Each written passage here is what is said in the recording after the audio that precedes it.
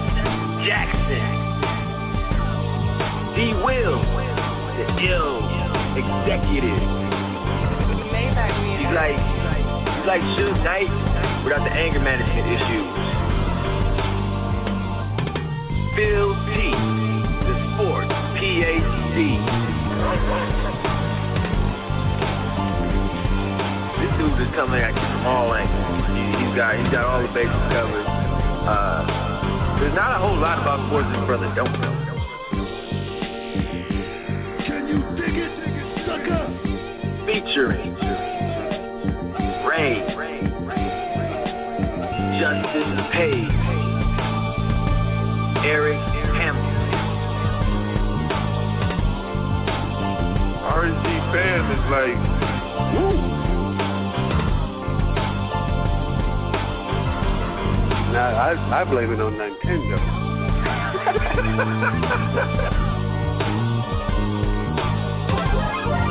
It's definitely a gin party around here. Definitely a gin party. Don't bring any Kool-Aid. It don't get no better than this, baby. I want winners. You guys act like it's... Pick it up a little bit. Okay? Get your chin up. Smile. Smile. Anybody can be beat. Don't get no more realer. All right. You listen to the Real Sports Guys, realsportsguys.com, brought to you by Frederick's Accounting, Excel Academics, On the Rocks, and Resistance Digital Solutions. All guests will be on the Frederick's Accounting Gateway. We are here again. We're making it happen. We're not going to be doing the three-man weave. We're going to be doing the two-on-one fast break tonight, but it feels good. This is going to be like, we're going into the cigar room, smooth, slow. We're switching gears up tonight. I got my main guy. My guy that he just, he's got the analytics, although last week he surprised me. I tossed him the ball, and he didn't look like I'm not going to shoot. But tonight I expect him to be in full mix.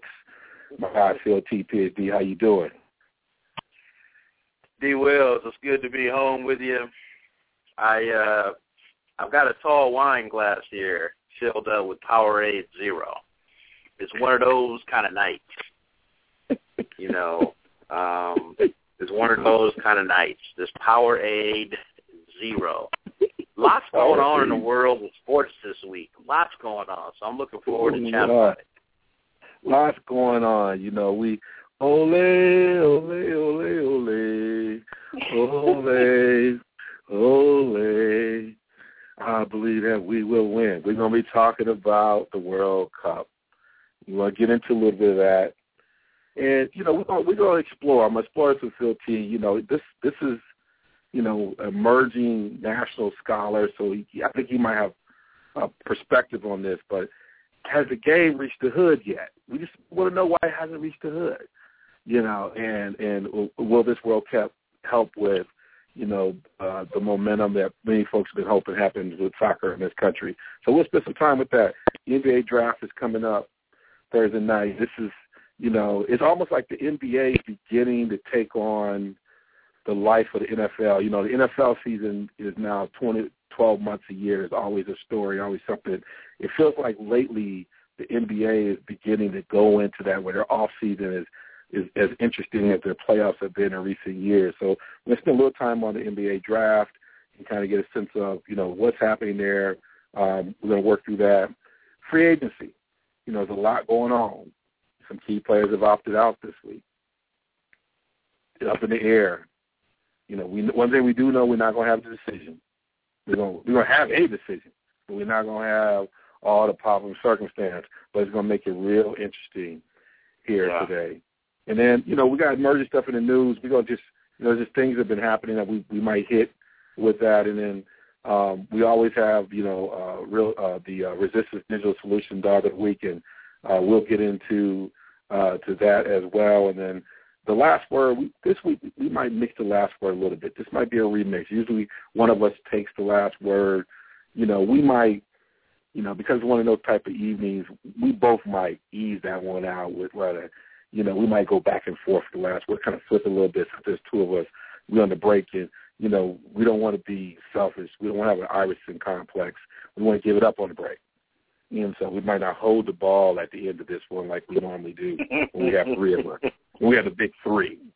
But it's going to be a great night. Come with us. You know, follow us. You can connect with us on Twitter on realsportsguys.com. Just click if you want to follow us on Twitter or Facebook. We got some interesting folks. We have folks even offering they want to be part of the movement. They want to get a show on here. I like that. It means that we're touching some folks. We have some interesting dialogue. So it doesn't just stop with our podcast. Come on back. Hit us up on Twitter.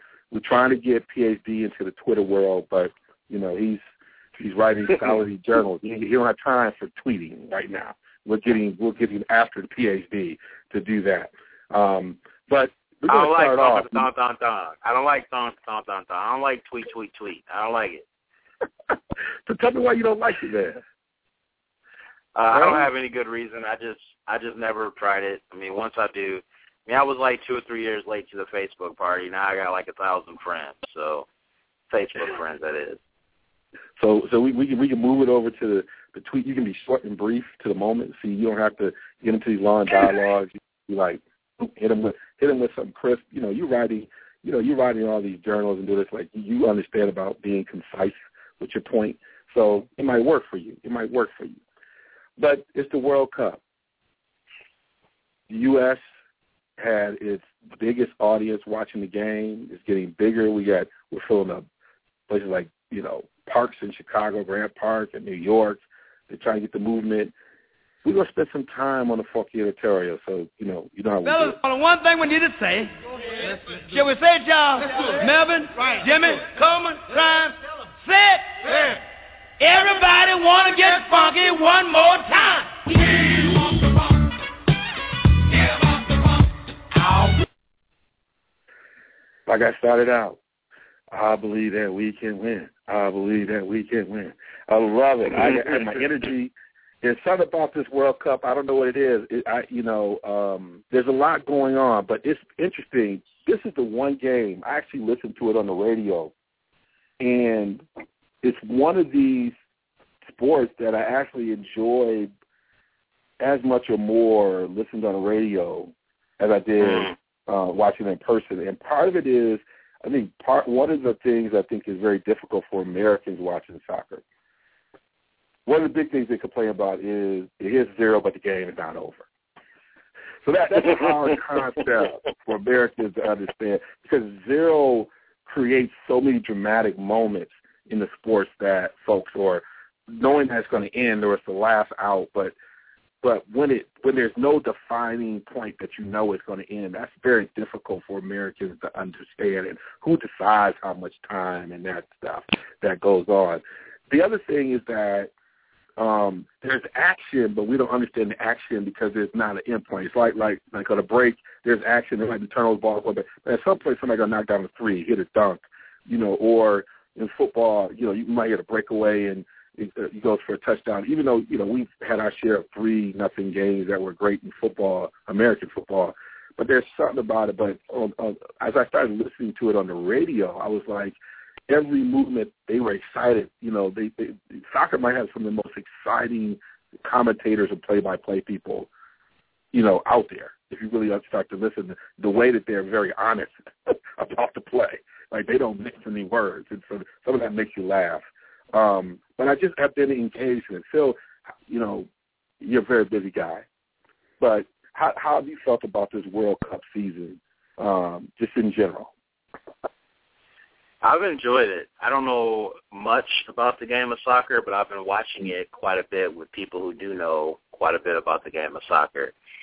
And I get this feeling, it's almost like the big high school football game, the crosstown rivals, where everybody gets together at the restaurant, the Applebee's or the bar before the game or after the game, and there's just a certain type of energy.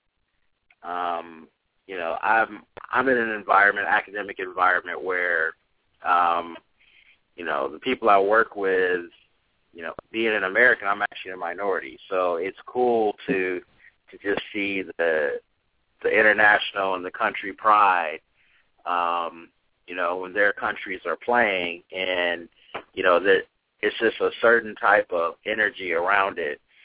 And to me, it's added value to what soccer's about, because in my book, soccer's behind football, like in terms of my personal preferences, football, basketball, baseball, and as you guys know, I've been getting hooked up with hockey in the last couple of months. So I'm always amazed with how, the physical shape these guys are in to play soccer.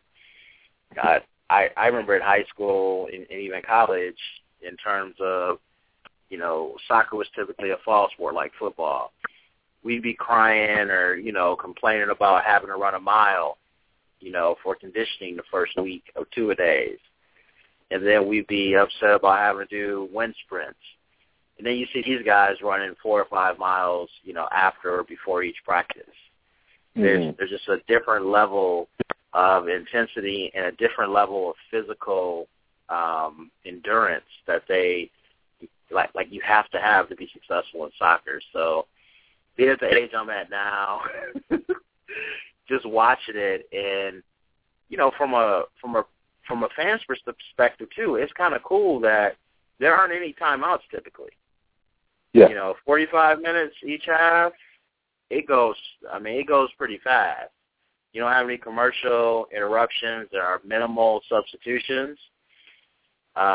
So you kind of can really, really follow the game, and you don't have a lot of time to be messing around on your computer or your cell phone or, taking breaks. You have to watch it live, because if you are attached to any type of internet or social media, whenever there's a goal, you're going to hear about it.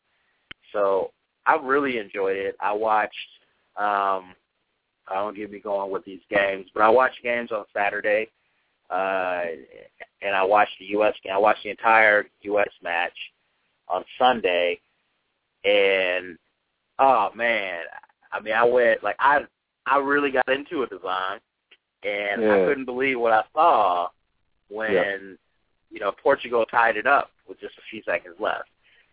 Ronaldo the Great. Man. I call him the Carmelo Anthony of soccer. Great offense.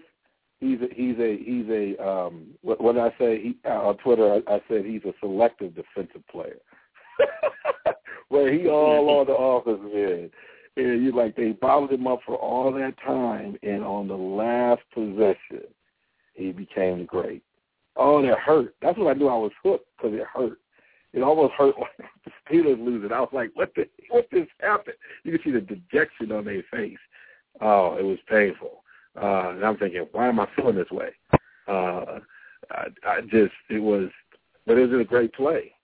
I was just like, oh my goodness, it was a great play. I just hear some interesting things.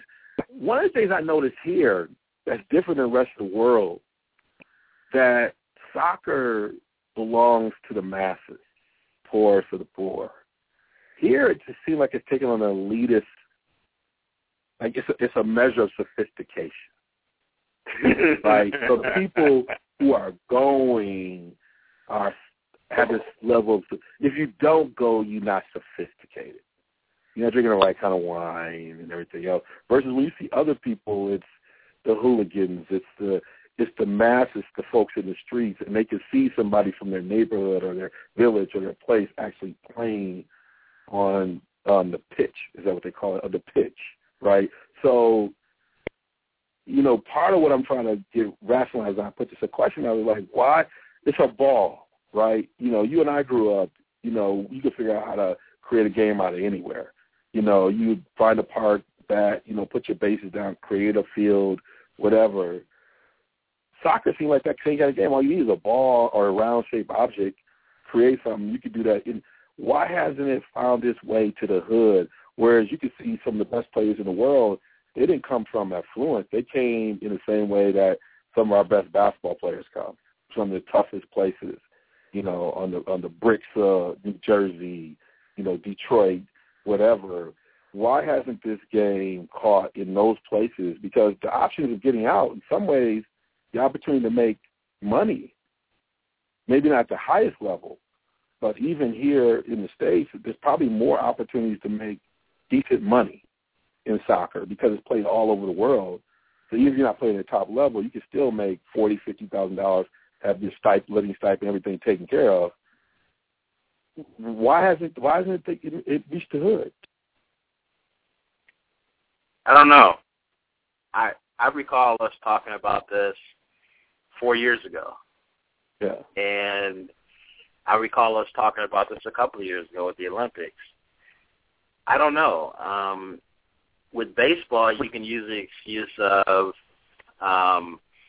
you have to have so many people together to be organized, and, typically there's more resources required for baseball.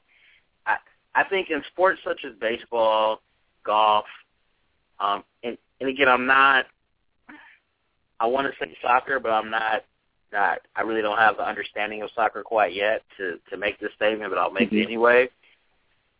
Baseball and golf and certain sports where technical ability is very, very important, it's tough to pick up that game when you're 13 or 14. Mm-hmm. Whereas with football, I think it's more of a raw and brute sport with a lot of different positions, that it's easier for a kid to pick it up later. Mm-hmm. So I think with soccer perhaps, and I know this is the case with golf, I know it's the case with baseball, if you aren't engaged in that culture, by 8, 9, 10, certainly 11 years old, you have a whole lot of catching up to do. And most kids, there's always exceptions, but most kids just will be behind the 8 ball, even if they have as much athletic ability as somebody else who's been playing it for 4 or 5 years if they were to start at 15. And I think perhaps soccer is kind of like that too. If you don't get started with it early, there's just so much technique and strategy with it that it's tough to pick it up, late. Why people aren't picking it up earlier, in terms of urban areas, I think it's the same reason why baseball has kind of went away in a lot of urban areas. You look at what Major League Baseball is doing with RBI, revitalizing baseball in inner city. It's helping, but, when you and I were growing up, it was normal to be playing Little League Baseball. It was very, very normal. Even though, in the 80s and early 90s, typically I was one of 2 or 3 African Americans on my team, all the way through high school. But there still was a presence there. And for me, there was a presence because my older brother played, who's 7 or 8 years older than me, and it was big for him because, our uncles played. And if you look at Major League Baseball, at one point African Americans were the top minority in baseball. That's no longer the case. With players coming from Latin American countries and less African Americans playing baseball. I think what's happening in the World Cup though, even looking at our team, there are I believe at least 3 or 4 players of some kind of black background, African descent. So, and I believe that's more than we had a few years ago. So perhaps there is more of a growth happening. It's just happening slower. And I think you hit on some. I mean, I think you hit on some really good points around, just access, and I think it's beginning to drive down. It's one of those interesting things that, if you catch some young kids, even going to, Seattle or Kansas City to watch a game and seeing the crowds. I mean, they're drawing. I think in Seattle they draw like 40,000. And sometimes you got to put people in that atmosphere as part of it. And I think U.S. Soccer has to really drive down into some of these spaces to get it. I think, you get your first person that comes out of one of these environments that's successful, that you can market not only here, but, if you're a soccer star, you're a global star. Ronaldo and these folks are just, they go everywhere, and they're known in much bigger sense than even some of our, more sense than our football. NFL is popular here. Globally, if you're a soccer star, you can the marketing, the merchandising, the branding, all those and I think there needs to be a greater education around, what those opportunities are. But it'd be just interesting to see, a first star that, came out of those circumstances, multiple stars coming out of those circumstances, whether maybe it's an initiative through the Boys and Girls Club, maybe they have much more of an aggressive where they're tapped into some of these communities and can do some more organized things. But it's just an interesting thing. Obviously we'll watch it. We have, USA has to at least tie or win. They could lose, but, you don't want to risk that, and they still win under differential. But it was an amazing game. It was hot. I think they had the first time out in World Cup history in that game because of the heat and humidity. And so it's back to your point about, now it's a grueling sport, and it's physical. It's more physical. I mean, it's funny, people talk about football, but you watch the way, there's hardly any padding.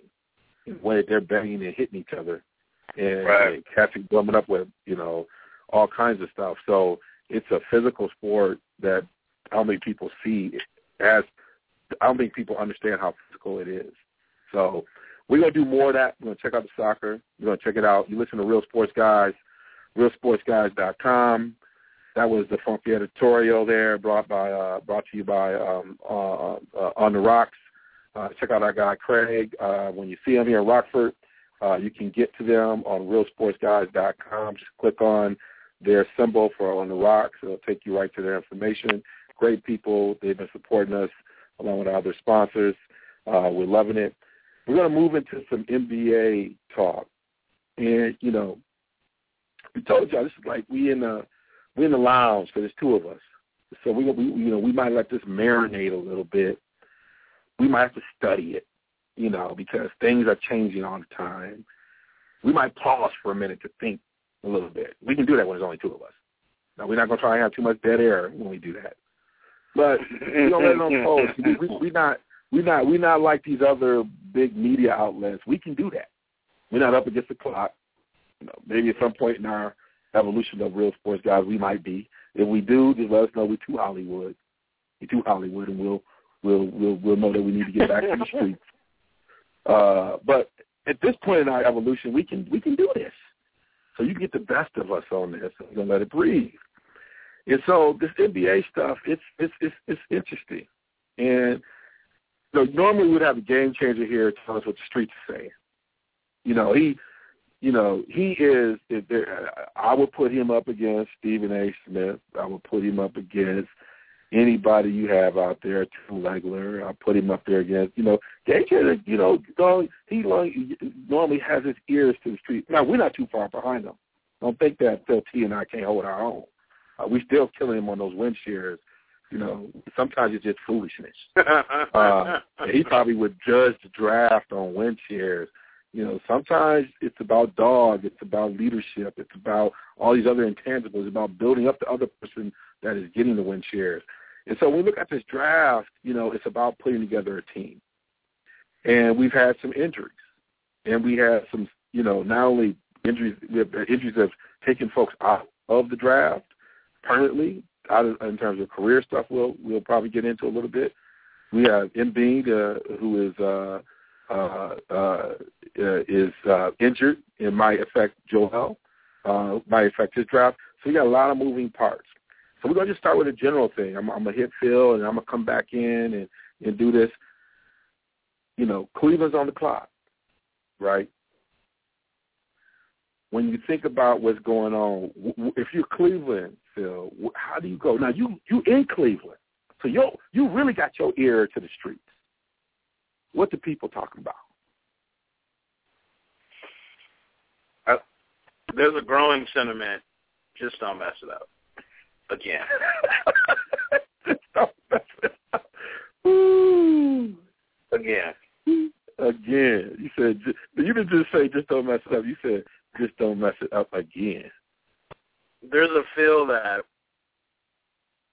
Anthony, when I think of, I was just in a barbershop earlier today. Mm-hmm. We were talking about this. You talk about Anthony Bennett, and I almost got the feel of, say you're in your fantasy football draft or your fantasy basketball draft, and the person before you takes the player that you were going to take. And so now, that 90 seconds, you're scrambling, figuring out what to do. Mm-hmm. And with 3 seconds left, you just pick something. That's the feeling that I got with Anthony Bennett last year. Of course, that's not the case. I mean, you have front offices that have huge budgets, so clearly it was a more thoughtful decision than that. Mm-hmm. But the Cavs just can't get it wrong again. And if you look at, since LeBron James, they've I believe this is the 4th overall number 1 pick that they've had. Mm-hmm. With LeBron and Kyrie Irving, those are both home runs. Bennett, that was not a home run. And so now I think there's a thought of going with the safer pick, which would be Jabari Parker. Although all these comments are coming out of his most recent workout, I don't know how that's going to go, but I'd like to see him take Parker. I think he's the safest bet. I think he fits in really well with Kyrie Irving, and especially with the big guy from Kansas, Embiid, having broken his foot and then having reoccurring back issues. I just don't think you can take the risk with him or with a project like Wiggins. I think that the Cavs, they want to win now. They do. And they want to be in a position so that they don't lose Irving. So they need somebody who can contribute right now. I think that guy is Parker. The second option, I think, which is realistic for the Cavs, is a trade down. I think that's a very big possibility for them, which I think would be acceptable. And I'm looking at that, and I like your last option because more of it is, if you're not going to take Parker, because I do think they need somebody, first of all, they need somebody who is professional. So not only great, but their approach to the game is great. And as I watched Parker grow throughout the season, take on much more control in terms of on both ends of the court, inserting his presence in the game over the course of the season, taking the coaching from Coach K. I think he brings something to them, not only a great player, but a maturity. So if they don't take, and I think in certain organizations, if you can get a young player who's great and mature, I'm not saying he's like the Duncan coming, but I think he's in that, he feels like he's in that space, right? He's that person I think can be great and be okay with being in Cleveland, right? In a sense, if you put a good organization around him, he understands, it feels like he understands the importance of continuity. And so I believe, but if you don't, so you can go that route, I agree with you, you trade down. I'm not a Wiggins fan. And part of it is just what you said. I mean, I think they can't, he got a high ceiling, but he could be a question mark. And when you already got these young guys. So, if I'm them, I'm with you. I would trade down. I think there's value all the way through. If there's somebody down here who wants to trade up to get one of them, you could trade down to, you could trade down to 4 or whatever and still end up with a good player, or trade down. You still can trade down and end up with a decent player. So I think you're right around the idea of trading down. Injuries. You have Embiid and injured, things like that. You think about how that's changing the draft and things like that. If you're drafting him, where are you drafting him? Is he someone that, you could still draft, in the top 7, top 8? How are you feeling about that in hearing that? From what I'm hearing, I'm thinking because they decided to do the screws, it's the healing, which they didn't do initially with some of the other cases that this happened with, that his recovery, because he's young, could be pretty solid. Where do you draft him? Now, he's not going to drop out of the lottery, I don't think, but where do you think he's going to go given now he has his injury? That's a good question. We might have an Aaron Rodgers situation. You think so? That's what I'm feeling. I was hoping that. I think he's made a decision not to attend the draft, which I think is smart. Yes. But I could see him falling to a team. For example, many teams are in a position where they want to win right away. So, for example, the Lakers. The Lakers have the 7th pick right now. They're not going to want to take them because when you have Kobe Bryant and when there's an expectation that something big is going to happen here in the offseason in terms of a free agent acquisition or perhaps a trade, you're looking to win right now. So you need somebody to contribute right now. Kobe's not going to be happy with a guy. Remember what he said about Andrew Bynum a few years ago when Andrew Bynum was still developing. The same thing with the 76ers. The 76ers pick him up. It's the same thing what they did last year with Noel. Yeah. Anthony may be out the entire season, or at least a good portion of it. More than half, it looks like, at least. I think he's too much of a gamble to take in the top 4, the top 5. But I could see a team such as the Hornets at 9. I was thinking about Charlotte.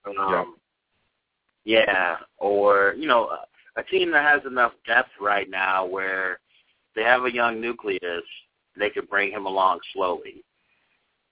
But, I just don't think that you can bring along somebody slowly in the top 4 or 5 picks. That's the same thing that happened with Bennett, this past year. Yeah, and I'm thinking, and the only reason I think Charlotte's probably a place for him.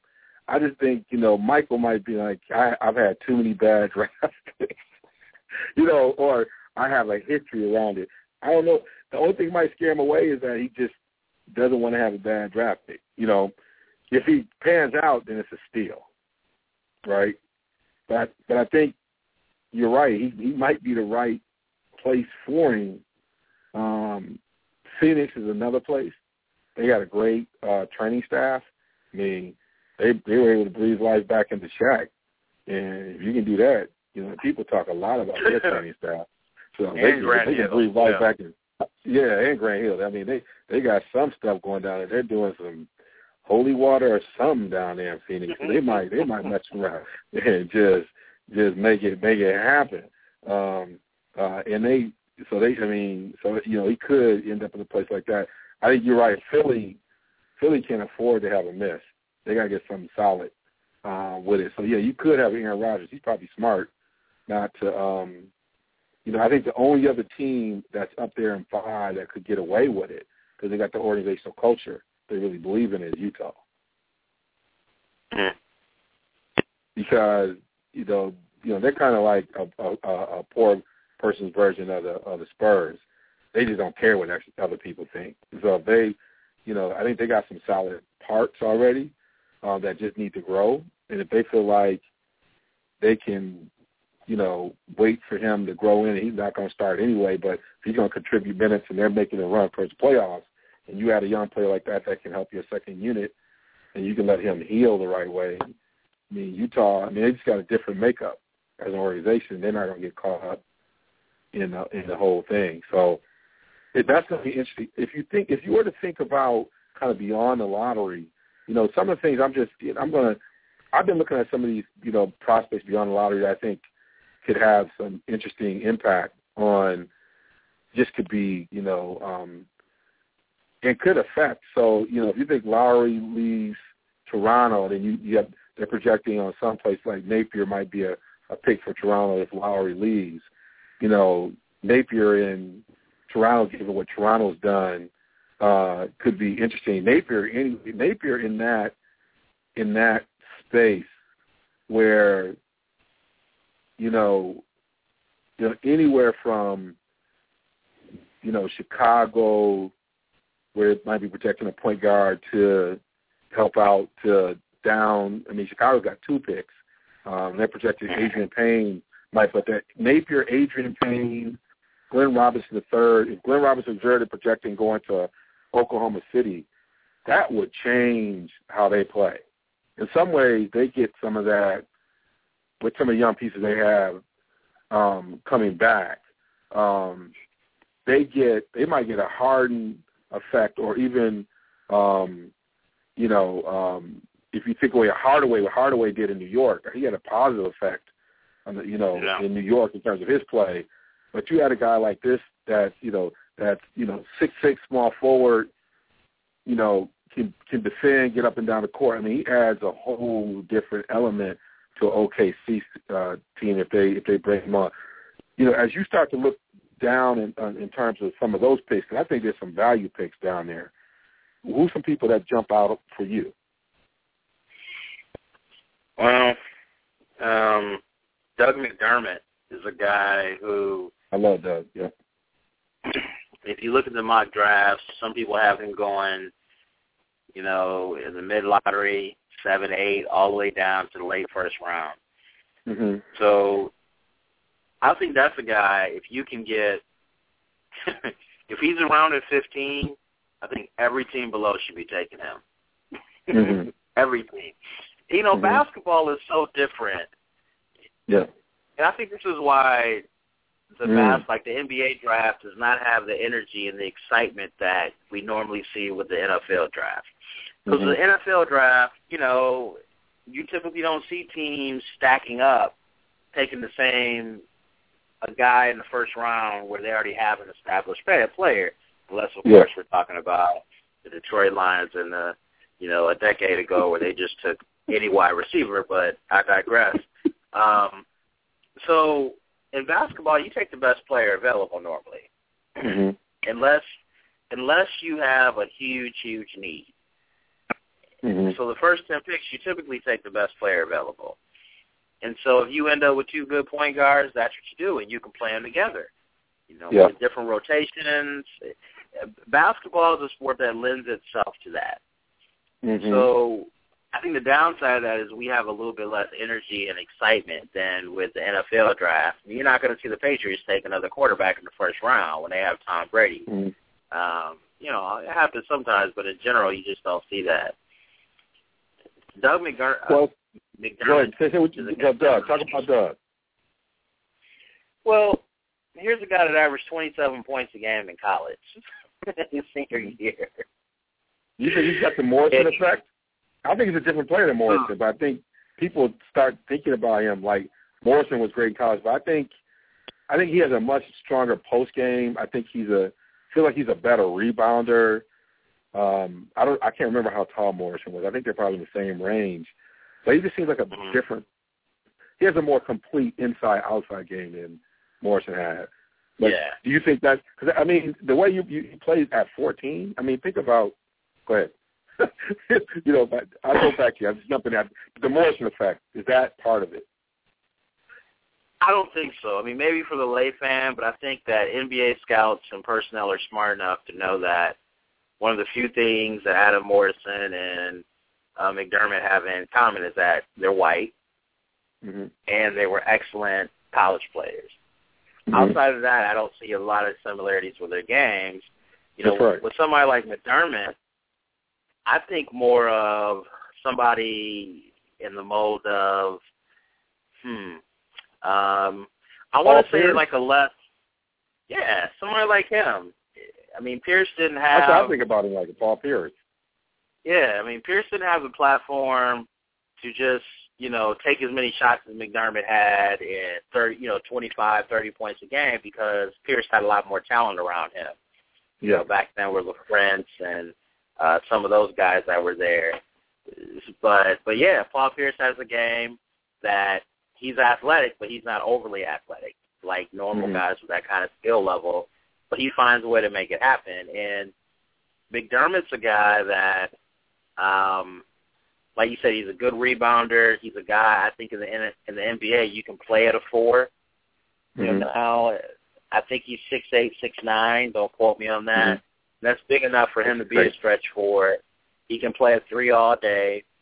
And I think he's going to come in being able to get to the basket, to just do a lot of things. I mean, when you score 27 points a game in college, where teams can zone you, where they can be in the paint, I mean, he didn't have a lot of room to operate, and he didn't have a whole lot around him. In the more spread NBA game, where guys just can't sit in the paint, and he's going to be able to post more, I wouldn't be surprised if this guy averages 15 points a game coming out the gate. I mean, I tell you right now, D. Will, fantasy basketball, he might be the first rookie I'm trying to draft. There's a couple people that I like. Alfred Payton. I watched this kid play Louisiana Lafayette. The afro kills you, but the cat has control of the game. He's a great defender. I don't know how I turned the channel and was watching him, but it's one of those days where he was playing someone. I was like, this kid can play, and they're projecting he might go to Chicago. I like the style that he has. That and if he goes to Chicago and they get some luck in free agency, you had a guard that's 6'3", 6'4", that can handle and defend, give you some offense. It might allow you to play roles off the ball, kind of like I've been, pushing for a young man over there in OK City to do more of. And so I like that. The other thing that if they're projecting, Chicago's got a number of picks. If they get like Adrian Payne, if they project Adrian Payne over Chicago with Noah, that was. It's funny because Isaiah most recently said Chicago the closest thing to the bad boys in the current league. You had Adrian Payne with Noah. To me, that's beast mode. I mean, Adrian Payne can space the floor.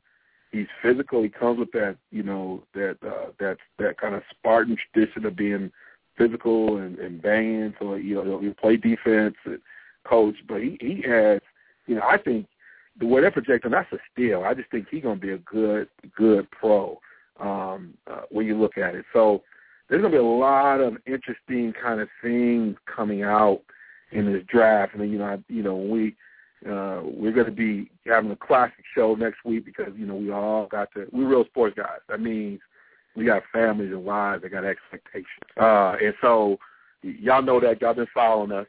But when we come back in a couple of weeks, we're definitely going to be talking about this free agency in this draft that's going on. But this draft, I think, is going to be real interesting, particularly with some of the injuries that have happened here recently and affecting the draft. We're going to have a lot of fun with kind of figuring out, where this is going to go.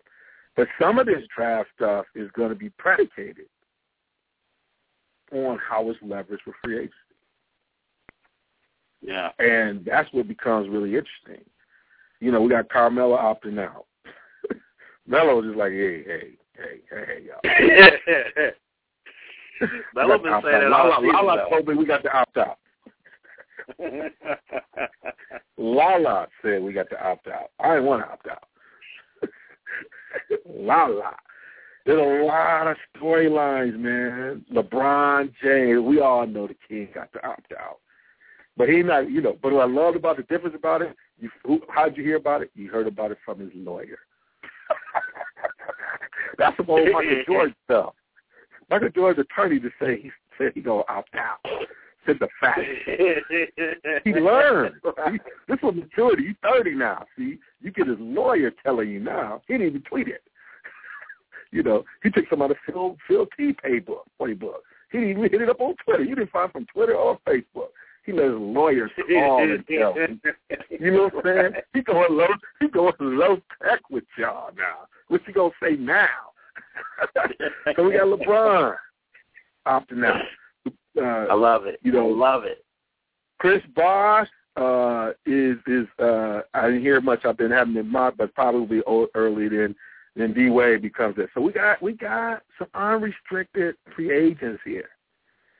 Did Chris Bosh opt out too? I don't know. I haven't heard anything. The key, I'm seeing the latest rumors, and that's why I said, did I tell you I said we're gonna let this thing marinate right now, because I hear the latest rumors. I'm not trying to check some things. Hasn't termination option. He got one, but he hasn't done anything with it. So, right. But the sense is that he will opt. My sense. The only question mark is D Wade, and we're gonna come back and talk about some of these other ones. Let's spend some time on D Wade. I described when we set the show up is he basketball versions right now of G Money? You remember seeing On Top of the Roof, right? When he was talking to Nino, so Nino had to do something with him.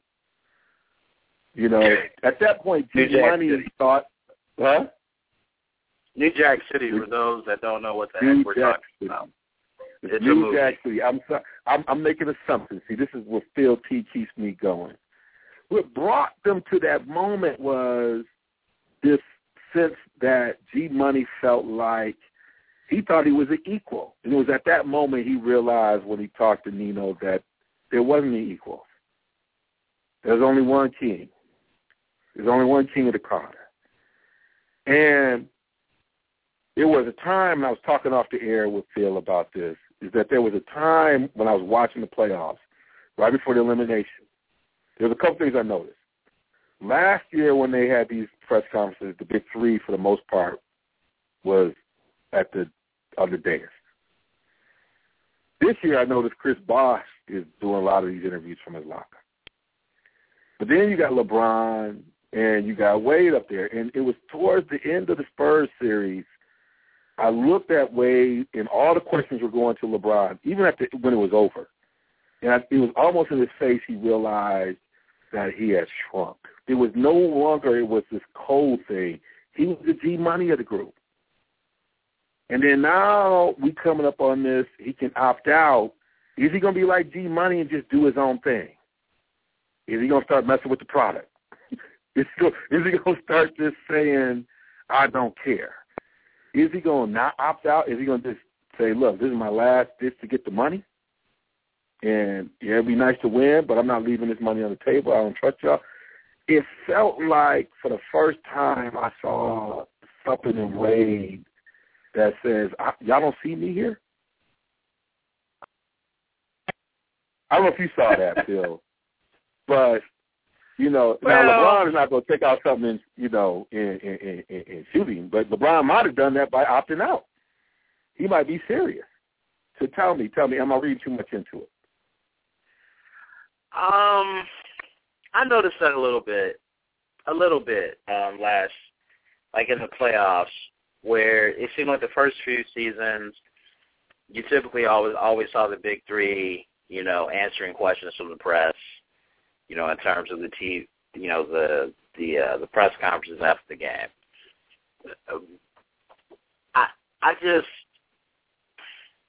I think it's a bit awkward. It is, because it was D-Wade's team, and then, during the second season, D-Wade in every interview, he made a point of saying now it's LeBron's team, LeBron's the best player in the world.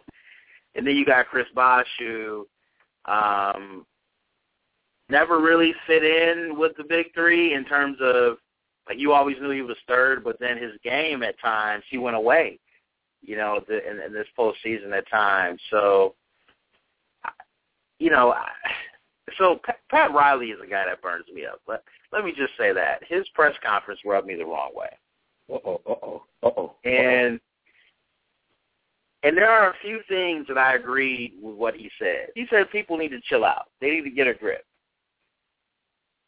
The Heat did something that I don't think it's been done since the Celtics in the 80s did it. They went to they won their conference 4 straight years. And they won 2 championships. I don't see this past year as a failure. I don't. Disappointment maybe, but not a failure. I don't see this whole Big 3 era as a failure. So I'm with Riles there. What I don't like is how he's going to call out LeBron. And Michael Smith, the guy from, I think it's Inside the Numbers or Numbers Don't Lie on ESPN, he was on either Mike and Mike or, you know, I think it was Mike and Mike earlier this week. And he made a couple of really good points that I agree with. Riley's talking about don't take the first door out. That's how you got LeBron. Yeah. That's how you got LeBron. You know, LeBron, thinking I have no problem with LeBron leaving Cleveland. I have no problem with that. The way he left, yes, but I'm over that. I'm over. He apologized. We've moved on. But Riley, to me, right now, and I love this 4 years ago in the summer when Stoudemire and all these guys took control of the free agent process. The players have a lot of power. And Riley is from the old school NBA. You look at NBA free agency. NBA free agency is relatively new. I have to look it up, but I think this happened in the 80s. Okay? So Riley came up in an era where whoever you got drafted by, chances are that's who you're going to stick with your career unless you get cut. And LeBron James, he has so much power right now, and I like the move of opting out. He is pretty much making accountable. He's making Riley accountable. Okay, let's see what you got, Riles. Okay, I'm willing to take this much less money. I'm willing to do this, but you need to figure out what you're going to put around me and what commitments, verbal commitments do you have from players. And chances are I'll come back, but if you don't put your best foot forward, there is a chance I will go somewhere else. That's right. And I love it. I love it. And when Riles comes out and makes all these statements saying, you know, you got to have heart, you got to stick with it. If you got guts, you're going to stay with the Heat. Whatever, man. They have to do what's best for their career. And guess what? We're never going to hold LeBron James in the same light as Michael Jordan. People will always find reasons not to like him. Well, he won 5 championships, but he won it with 3 different franchises. Or he had to go to 3 different franchises to do it. Whatever. It's 2014. It is. People are winning different ways, and they're doing things different. Bill Russell, he would have – think of how opinionated Bill Russell was during the 60s and the 70s. Think of how socially conscious he was. Think of what such a big voice he was in terms of injustices that was going on in our country back then. Do you think if free agency wasn't around, Bill Russell wouldn't have told the Celtics in no uncertain terms to stick it, I'm going to go because I have a better deal somewhere else? He would have. He would have if things weren't up on the up and up with the Celtics. He would have. He clearly would have. That happened with Kareem. Happened with Oscar Robertson. That's right. That's right. That's right. And for some reason, we just don't. I say we, not truly because I'm a huge LeBron James fan, but in general, we want to find ways to criticize the young man. And honestly, I think he is trailblazing a whole new world. That when he has his 30 for 30 moment, to use your word, D, you know, in 2020 or 25, whenever it comes out, we're going to see some of the things that he did as a trailblazer, you know, in terms of owning soccer teams while he's playing, in terms of just taking control of the free agent market and understanding his value, understanding his leverage, and really making everything else in the NBA respond to him and his decisions. To me, this is going to rewrite the history of the league in terms of players understanding their value. Mm-hmm. Well, and I would say, especially this year when, we're not going to go too deep in it, the way they flex around Sterling stuff. And, people talk about it was all about corporate America, but the reason why corporate America reacted is because these players are now CEOs. They go to parties and they host things as CEO. There's not a big distance between them and the CEO of Oracle. They will end up in the same parties with them in a way that didn't happen in the 70s and the 80s in the same level. Now, maybe socially, but they also are doing business deals. You're right. I mean, in LeBron on top of that, the game is changing. And, arguably the best player in the history, you have Jordan there, but Wilt Chamberlain played for the Warriors, played for Philadelphia, and the Lakers. He probably played for, and the Globetrotters. When we think about him in history, we don't think about him any differently, right? He had some of the greatest teams in terms of wins with the Philly team, right? Then he played for the Lakers. So, he had these different phases of his career, and maybe LeBron will be more like Wilt, but winning championships, right? So, as more and more I thought about this, we've had a number of players. I mean, you and I are from Michigan. I love Bob Lanier. He's not seen as these Hall of Fame type of person, but he was top 100. He was in Detroit and had a second career in Milwaukee. Many people might just know him as a Buck, but he was with the Pistons. So it's not uncommon for great players to end up in different, opportunities. Robert Parrish, I think, was with Golden State and finished up with Boston and went on for his career in Boston. So, these things happen all the time. And, we've come to, look at LeBron and measure him on an entirely different thing. But then we got Melo. We call him smooth attitude. We call him the man that kind of flies on the radar. But as LeBron and the big three have gained momentum, it put a little pressure on Melo. He's a little bit more aggressive. He thought the Zen master would be able to corral him in and convince him and say, "Follow me, young man." So, Melo's like, "I can't do it like that. I got to go check out Chi-Town. I'm not confident in what you can do. I'm confident how you can coach. I'm not confident how you Where can do you think do he's going to end up? I think he might end up in Chicago. I think Chicago, and part of it is, these are package deals now. So, he has a wife that's an entertainer. So he can't just end up anywhere. So there's three cities I think he can end up with in terms of chances to win, but also these guys think about the entire operation of their brand. If he's not going to be in New York, is Miami, Chicago, or L.A. Houston is a possibility, but I think where Houston may not work for him is that I think that might be more of the issue around his wife and her career. I think Chicago, she can get from Chicago to L.A., Chicago to New York. Chicago's a big city. She can do some things in Chicago. So I think people discount that piece with her that, as much as she won't say it, I think that was a driving decision around leaving Denver as well.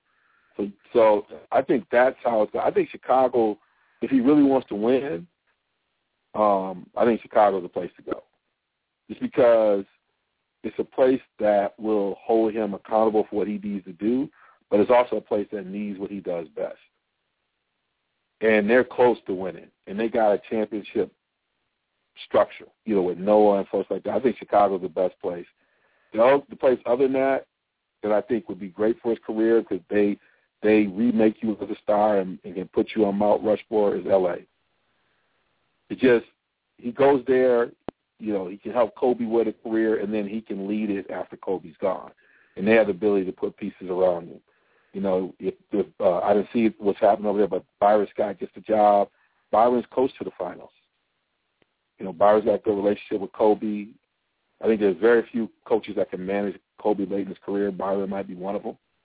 And part of it is because he was a Laker.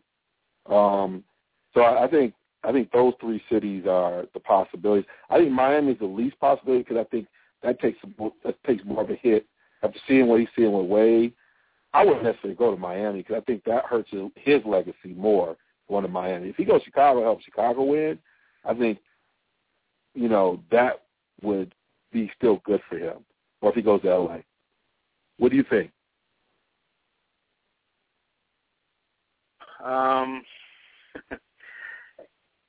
Carmelo's a guy that just does not excite me. And I could be wrong. I mean, this guy has the offensive skills of a George Gervin, of a Kevin Durant. Mm-hmm. I mean, he was, whenever the Olympics come or the World Basketball Championships come, we see his genius of being able to make open shots, being able to create shots, and being able just to fit in. But when it comes to the NBA, he's never been in a situation where he's been able to just be a guy who makes open shots, who kind of goes in the flow of the offense. We've asked him to do too much, I think. And if he does decide to play with other stars, I hope he adapts that same attitude he adapts to international play. When he's playing with Kobe, playing with LeBron, playing with Durant, that he understands that the offense won't go through him, but these other players are so unselfish, he's going to probably lead the team in scoring. But he's not going to have the opportunity to just dribble the air out of the ball like he had to do in Denver and in New York. With that being said, man, I just don't – maybe I'm not giving him a good shake, like a fair shake, but defensively he scares me. And he's not aggressive enough on the boards either for me. So he averages 8 rebounds a game. He picked it up this past year. He did. And so maybe that's an unfair criticism. My one thing about Melo is he plays better when he plays with better players. That's what I always say. I always use his USA experience. All the stuff people say about Melo, that goes away when he plays on the USA team. He's playing on both ends of the court. He's sharing the ball. He emerges as one of the elite players on the team. People look to him. And so it tells me that if he played, let's say, in Chicago, he would rise to the challenge of that group. Because sometimes we like to build him as like some of the other folks we've seen that have been similar. I mean, you put the Adrian Dantley in that mode, right? Mark Aguirre, right? I mean, you think about those are some folks who could always put the ball in the basket, but you question their commitment on either end, or you question their commitment when they weren't involved in the game. So if the offense went away from them, were they going to be as engaged? One thing I've noticed about him is that he's never had a problem playing with other stars.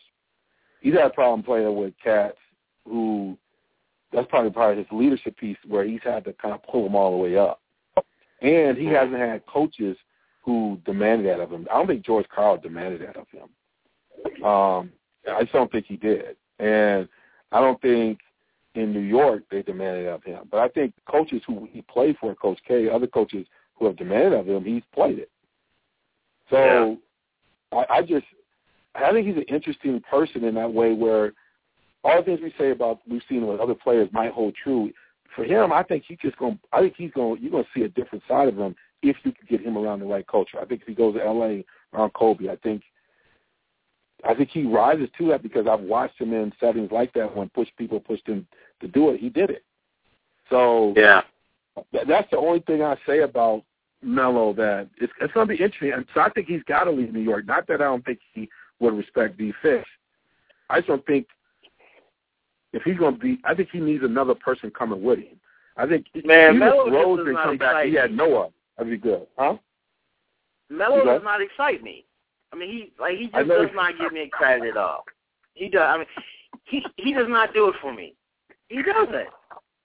Melo reminds me of a young George Gervin, a guy who's going to get his shot and score. But the Iceman excited me. You say he don't even excite you. He'll give you a twitch. He'll give you no feeling. Your toes don't tingle. Nothing. Listen, man, if he couldn't make it work with a Stoudemire, he couldn't make it work with what they had in New York, at least when he first got to New York. I just don't know if he's going to make it work unless it's very clear that he's going to be the second or third dog. And I just don't know if you can ask a guy, give him max money, and tell Carmelo, we need for you to be second dog. That's why I think Chicago works. Chicago, I don't think he's second dog. Chicago, with what we don't know about Rose, and also way Rose's personality, is he can be first dog in Chicago. And Rose is not going to have an attitude with that. He's coming back. I think that's why Chicago works. D. Wills. I want winners. That's what it's about, man. I want winners. And he won in college. And there's not enough. He did win in college. And he's been 12 almost every year he's been in the pros, right? He hasn't had any losing seasons. If you look at it, how many stars, people are tripping over themselves for Kevin Love. And Melo's done more with his teams than Love's ever done, but he gets none of the Melo treatment. This is what I say with Carmelo. He is not a complimentary player. Okay. He's not. He is not a complimentary player, and I think the game has shifted. Look at what LeBron is doing. Look what the Big Three is doing. There's this new culture of taking less to do better. Mm-hmm. There's this new culture of I want to win, so I'm going to team up with other good players. And to me, that speaks to a level of unselfishness. Mm. I don't see that in Melo's game, where he can be a complimentary player. And to your point, he hasn't had enough around him for that effort for us to know if he'd be open to that or not. But to me, and again, I never want to stand back and say people should take less money, but to me, if he steps into a situation like Chicago or wherever he goes, and he takes less money so that he can play with a Noah, he can play with a Rose, he can play with, other stars around him, to me that would be a big step. It would be.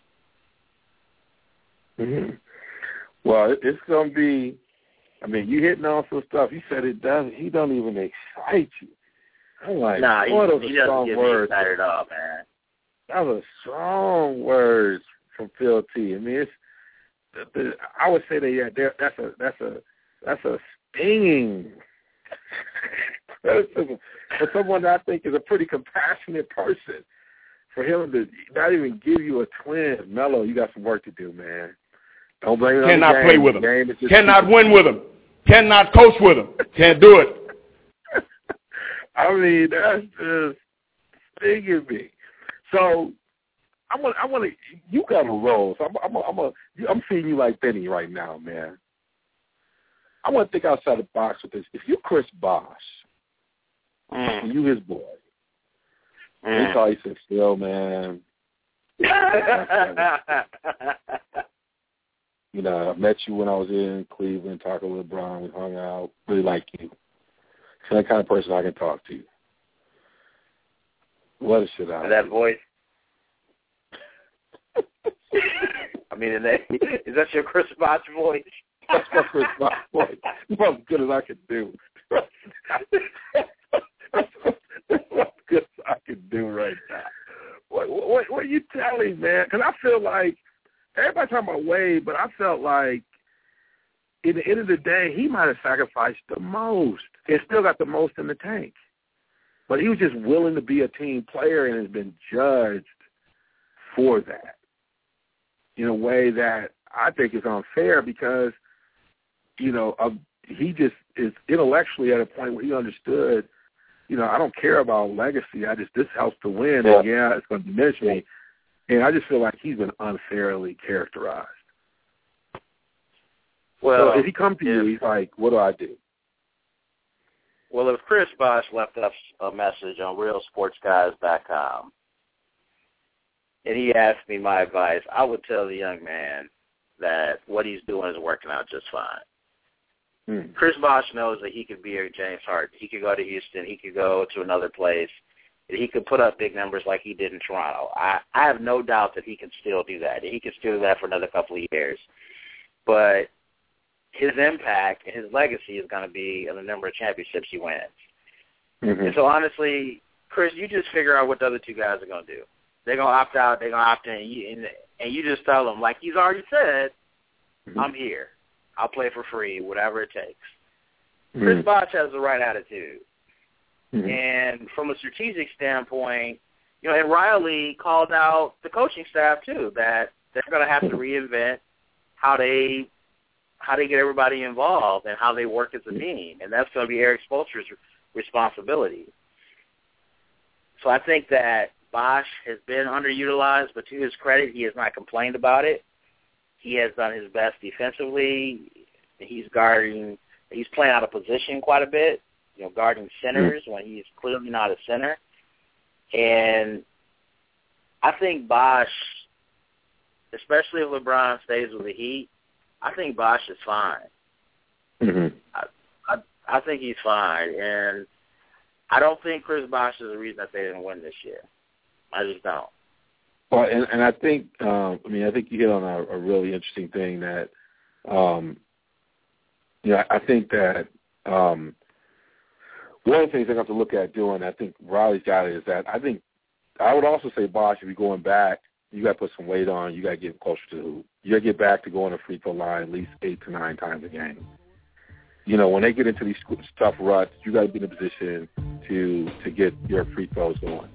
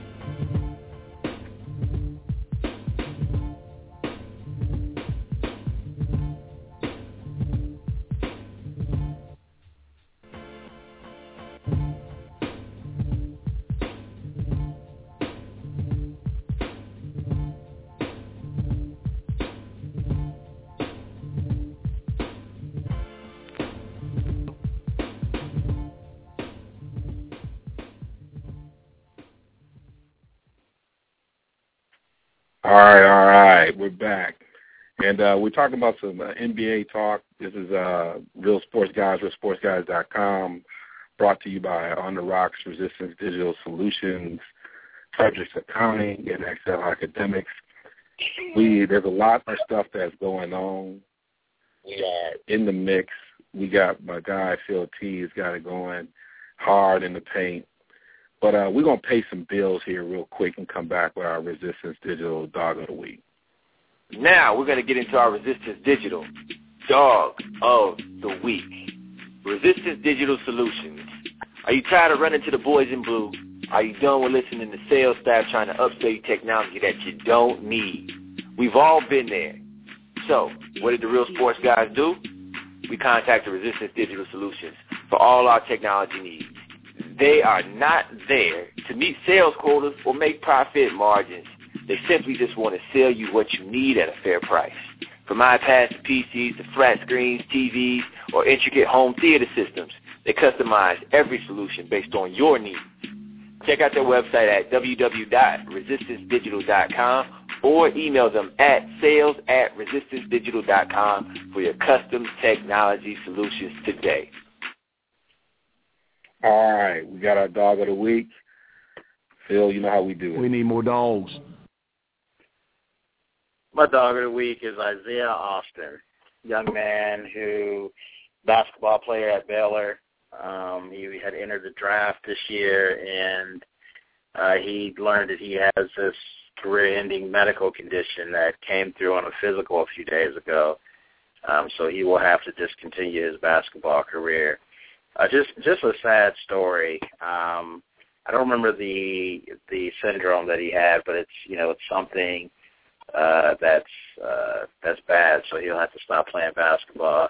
So anyway, my dog of the week is Isaiah Austin. I really enjoy watching the young man play. 7-footer who can stroke it from the outside. I think that he would have been a great fit in the NBA, but it wasn't for him. So best of luck to the young man. That's a great one, and I think he had a shot to help out somewhere in the league, and it sounds like he's going to go into coaching and finish up and do some other things, but it's just unfortunate break for him that he has it. So you know how we got to do it. We need more dogs. My dog of the week is someone that's kind of been forgotten, but was a young phenom. At the time we talk about young phenoms, it's Michelle Wie.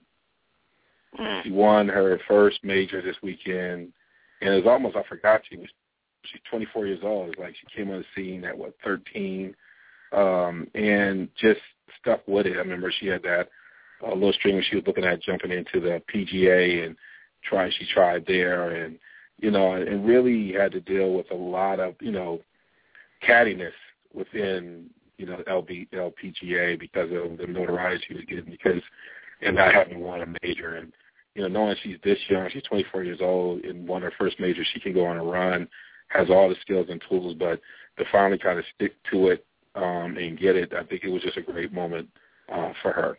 So that's the Resistance Digital Dog of the Week. Check out our guy, LR. Go to realsportsguys.com. Just click on the Resistance Digital symbol there, and it'll take you right to the page. You can call LR. He's an incredible service and get things done, and a major sponsor from the beginning. So we definitely enjoy supporting him. And, our Dog of the Weeks are a great opportunity for us to share if you're a new listener.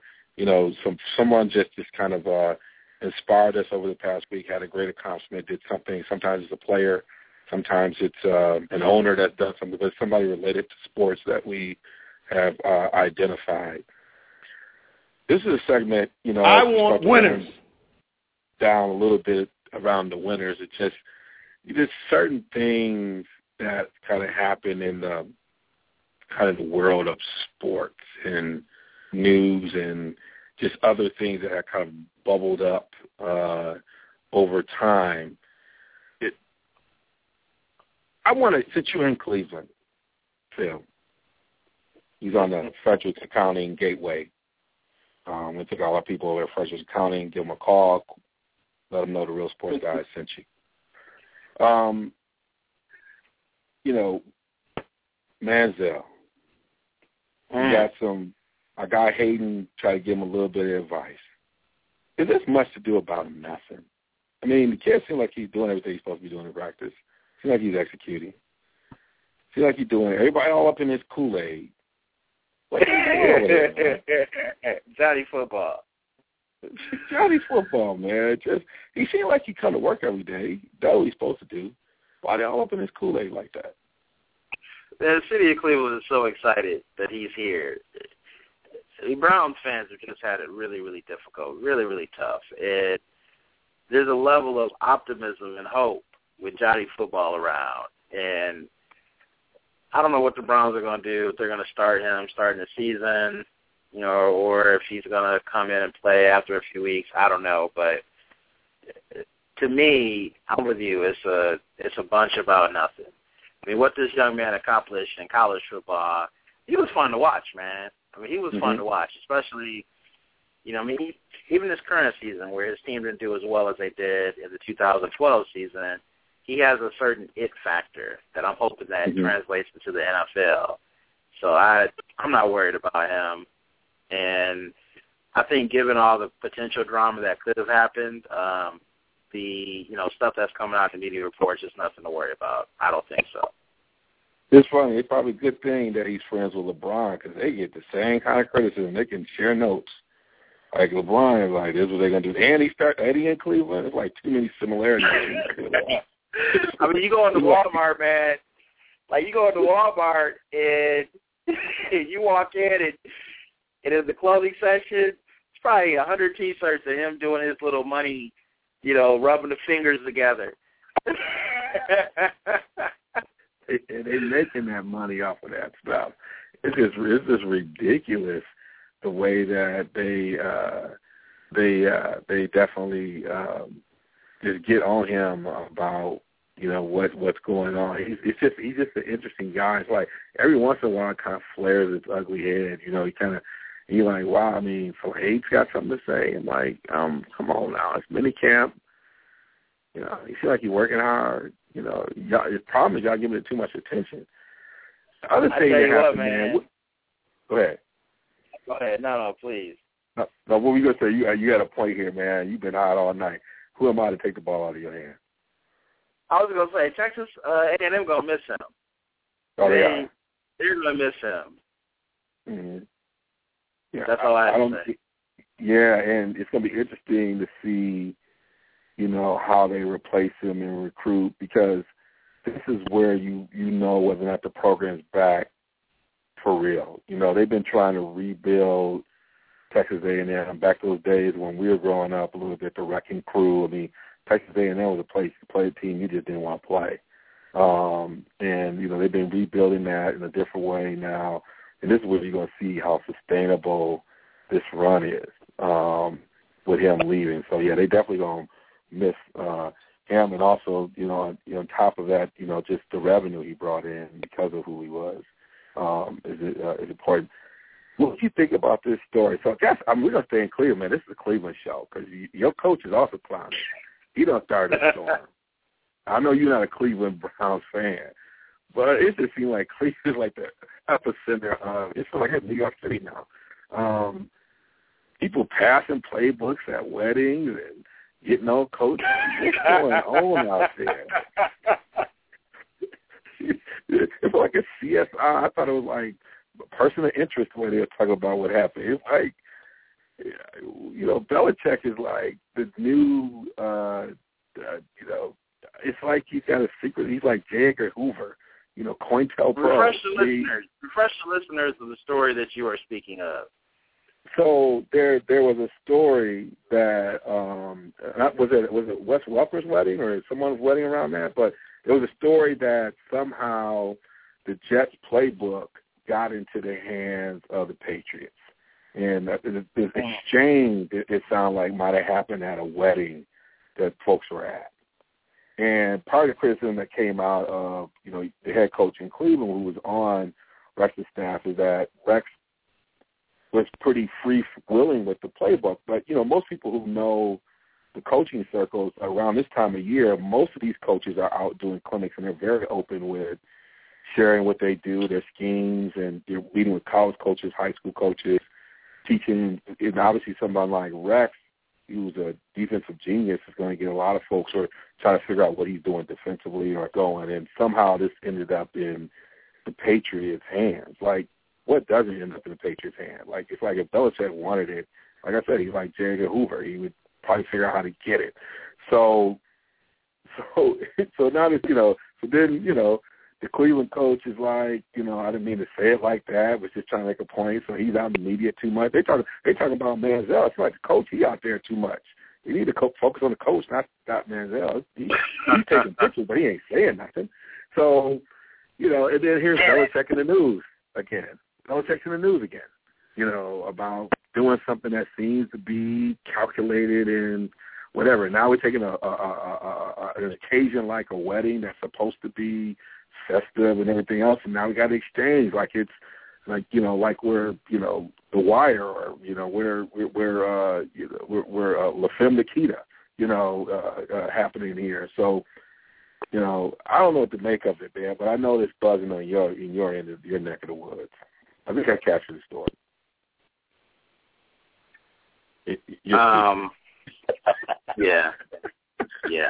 Shenanigans, as the Game Changer would say. Shout out to my man Marcus, the Game Changer. We'll have him back in a few weeks, but I'll just say shenanigans. Is there anything in the news that you noticed that kind of evolved as something that we haven't covered? Any interest story or things that you're thinking about in the future? Clayton Kershaw threw a no-hitter last week, and he is really developing into something really, really special. And it was exciting. My good friend Trey had texted me, and I watched the last 4 innings of that game. And it was just exciting to see him mow down the hitters. And the guy that does the play-by-play for the Dodgers, he's been doing it for years. I can't think of his name right now. My man, he has called approximately 10% of all the no-hitters that have ever happened in Major League Baseball. And to me, it took me back to the days of listening to the Tigers in the backyard when, I'm 8, 10 years old, cutting the grass, raking up the leaves, and you hear K-Line. And who was his partner, D. Williams? Oh, my goodness. I can't believe I know it's K-Line, and I'm going to draw a blank. I cannot believe I'm drawing a blank. Ernie Harwell. Yeah, Ernie Harwell, yes. Yeah. We need a guy it got to the point where I didn't even want to watch the game. I turned on the TV in the living room in my office and just, I wanted that radio feel. And it was pretty cool. No hitters are so infrequent. I mean, it was kind of cool to see Kershaw, the top pitcher in the league right now, do his thing. Mm-hmm. Yeah, I mean, baseball is, been picking up here lately. A lot of good stuff, and we're going to hit a lot more baseball here coming up soon to try to capture some of this stuff. It's been a great night. I mean, we hit this NBA talk. We've discovered how Phil T really feels about Carmelo in a way that might even surprise the Game Changer if he hears this one. I mean, it's like he's not even moving away from that point. Got me rethinking my attitude towards Melo. It was so clearly articulated and definitive in the point. We see in the draft, you guys, it's going to be a great draft in terms of, what the future of the league's going to look like. And, this is a GM's draft. I think there's some talent there, but I think when you start looking beyond 14 into some of those picks, I think people are going to make their money. If Quinn Anthony Early goes to Miami, I mean, I think that's kind of like a Kawhi Leonard type guy, young guy who can play and is tough, you can expand his game. That might be the answer to Kawhi Leonard for them. So a lot of good things. Come on, keep an eye on it. Hit us up on Twitter, realsportsguys.com. Follow us on Twitter, Facebook. I'm at RSGDWills. Check me out. Follow me on Twitter. And we can keep this conversation going. Anything else, Phil? Good night. God bless. That's it. The man of few words.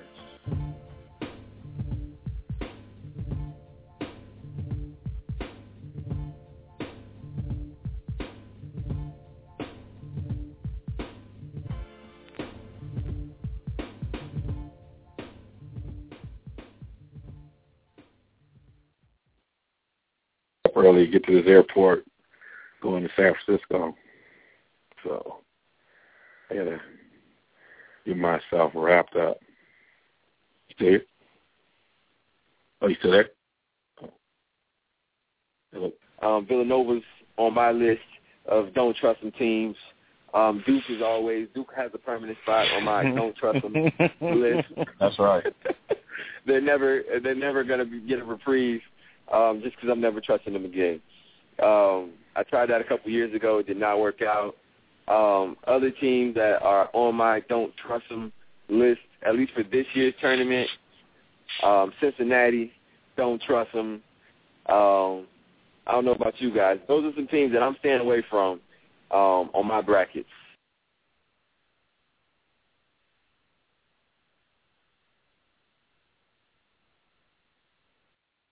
Yeah, obviously you've played in the NFL, you're familiar, you played football, you played on both sides of the ball. Provide us with your perspective on this issue. I caught the last tail bit of what you guys were talking about, but I do agree with what you said. When it comes to a person's livelihood, when it comes to physically hurt somebody intentionally, I can't agree with that. But interception, big play, something like that, it's an incentive amongst teams. Like you said, you got stickers in high school in junior high in the playground. You got the girls' attention. I mean, you got to make plays, and football. Football's a brutal sport. It's a barbarian sport. I mean, when I ran the ball, my job, I wanted to punish you, and if that meant you're getting a headache, something happening to you, you're getting hurt, that's part of what my job, my running style was. Now, I wouldn't want anything to happen after the 60 minutes and on the street, but within the lines, you got to go out and be that warrior. So it's hard to separate the two, but if you're going to intentionally hurt somebody, I can't agree with that. Now, you played on some good teams. Did you have that folks who on the defense or whatever that had those kind of competitive things they put with each other? Was that things that on offense you knew folks talking about? I mean, yeah, even like as kids. I mean, who's the first person to go down on a kickoff? Who's the first person to touch the ball carrier? It was whatever it was back then. It might have been you get a donut. You know what I'm saying? But as a kid, you get instilled with that's part of the game is to go and we highlight the most physical, the most dangerous, the most meanest competitor. We highlight that. So that's now right. That it's brought to light, it's like, oh, how could they? But you glorify the big hits and you glorify all this and you want to see that. So, I mean, I don't recommend and I'm not with intentionally going to hurt somebody, but that's like saying tell Michael Jordan you can't dunk all game because you're too good. I mean that's just he'll go and he'll dunk every play if possible, but you can't do that. So that's how I look at it. You listen to the Real Sports Guys, where real guys talk real sports. Sponsored by Resistance Digital Solutions, resistancedigital.com. RSG.